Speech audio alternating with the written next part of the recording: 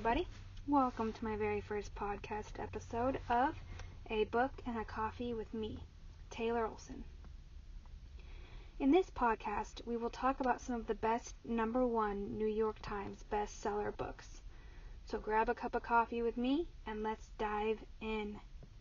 Today, I want to take a deeper look into a life-altering hike that helps a woman through her journey of more than thousands of miles of hiking on the Pacific Crest Trail. This nonfiction book is called Wild, by the amazing author and American memoir, Cheryl Strayed herself.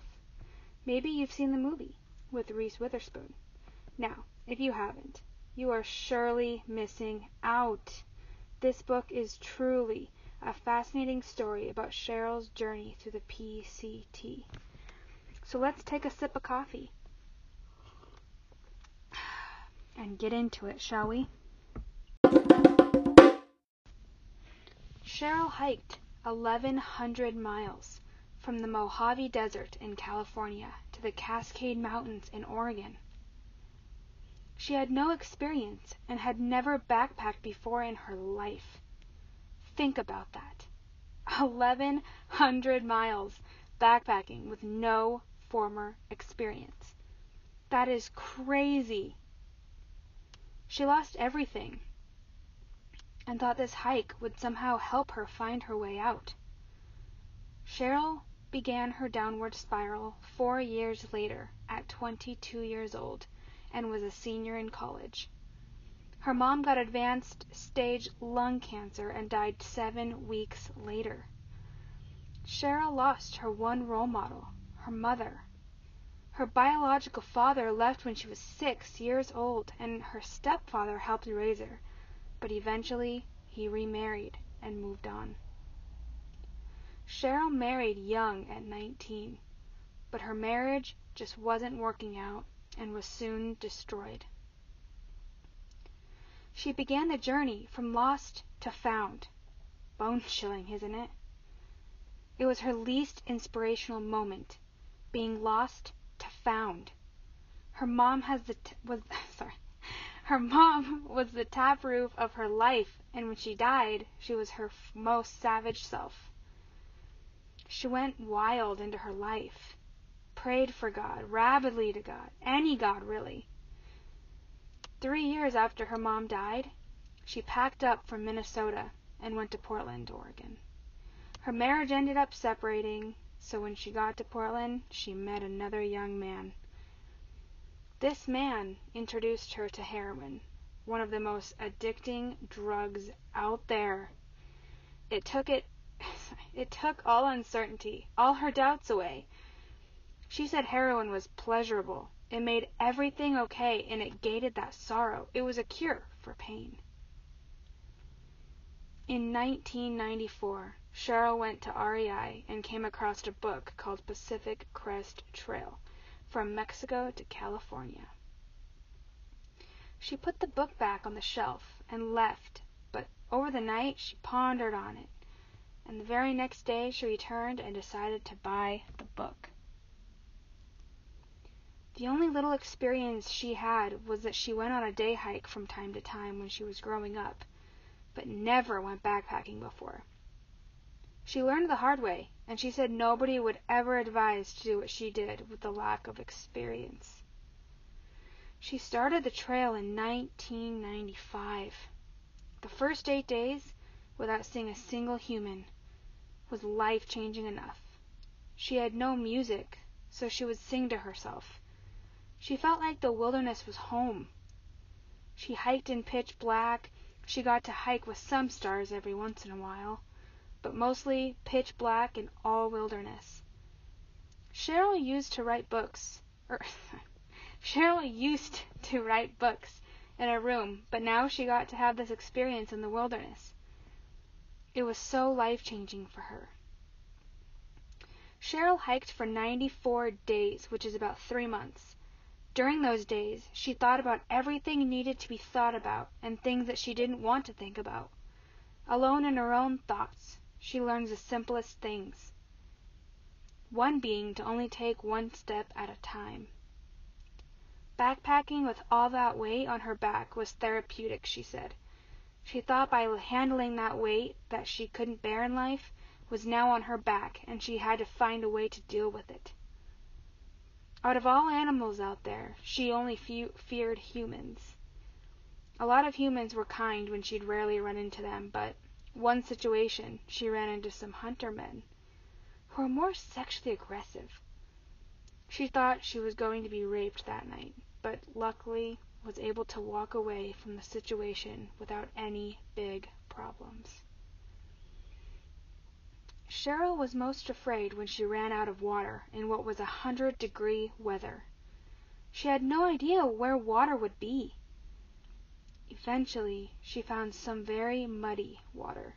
She said it was the worst water she ever had in her life, and also the best, too. She had some very psychological trauma once on her journey. One night, she laid outside, too tired to pitch her tent. She decided to lay on her unpitched tent instead, by the river, and fell asleep outside. The middle of the night, she felt cold, wet hands on her. She woke up with tons of black frogs all over her, just completely covered head to toe. Horrifying, right? Oh God, I just can't even imagine. All right. Now, I don't know about you guys, but my mug is getting a little low with coffee. So if you listeners out there can relate, let's get that hot cup of joe filled back up in that mug and get back to this amazing memoir.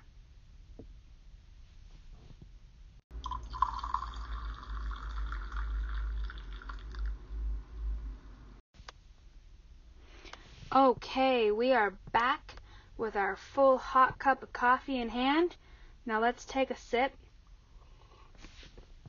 and get back to it, shall we? So, Cheryl mentions on her trip she wore the wrong size shoes. Isn't that crazy? That 1,100-mile hike in 94 days, and she brings the wrong size shoes. She said that she even lost a toenail, but nothing would stop her from keep on going. She had to get to that final destination, even though her feet absolutely killed her. She took some books with her, and as she went along her journey, she read her books at night, when she'd set up her tent somewhere, and she said that's what she mostly looked forward to at the end of the day, was that she could read her book. And after each page she read out of her books, she would tear it out and put it in the fire, because she wanted to lighten her load as she went along, and that made sense to her at the time, you know? I'd probably do the same thing. She felt so guilty throwing the books in the fire that she prayed after every book that she set on fire so that the authors would forgive her.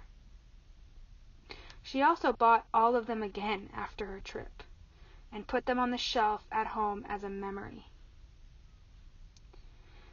She would mail a box to each checkpoint town that she would hike across. She'd include dried food, reading materials, fresh socks, and one $20 bill. And why just one $20 bill? Was because she couldn't afford anything else. The one biggest thing she craved during her adventure was Snapple lemonade. I don't think they make that nowadays, but that's one thing she was craving on that hike. Random craving, right? I guess that's what happens when you're out in the wilderness for 3 months. Random cravings. When she finished her journey, she had 20 cents left to her name. What did she do with that 20 cents when she finished her hike? That long journey, that long hike? She bought an ice cream cone after her entire hike with only 2 dimes. One thing she didn't expect on her journey was snow. And she had an instant regret for leaving her ice pick behind. She even had a moment with a fox that came by her campsite. It was 10 feet away from her, and she vividly can remember this. The fox stops and just studies her for a few minutes. Once the fox left, she felt a weird but clarifying moment of feeling where she felt like her mother was present during that situation. Now, how powerful, would that feel? Having your mom pass away and being on this journey to find herself and just staring at this fox, she finally at that moment felt like her mom was there with her. She always probably is there, watching over her daughter, but I just think that's a crazy moment, a good powerful moment to have, especially on a journey like this. Now for me, just reading this book made me want to change my life. It's such an inspirational book. It's so raw. It's so real. It's a book from challenging things, or a book with challenging things people can relate to. How Cheryl dealt with her life at its lowest point. She completely turned it around with this 3-month, 94 days, 1,100-mile journey.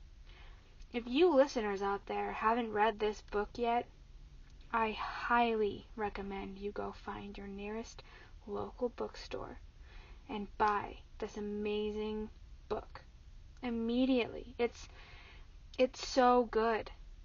Oh, I highly recommend it. I do. Thank you guys so much for listening, and tune in with me next week with another #1 New York Times bestseller book with a hot cup of coffee in hand. Catch you next time on A Book and a Coffee with me, Taylor Olson.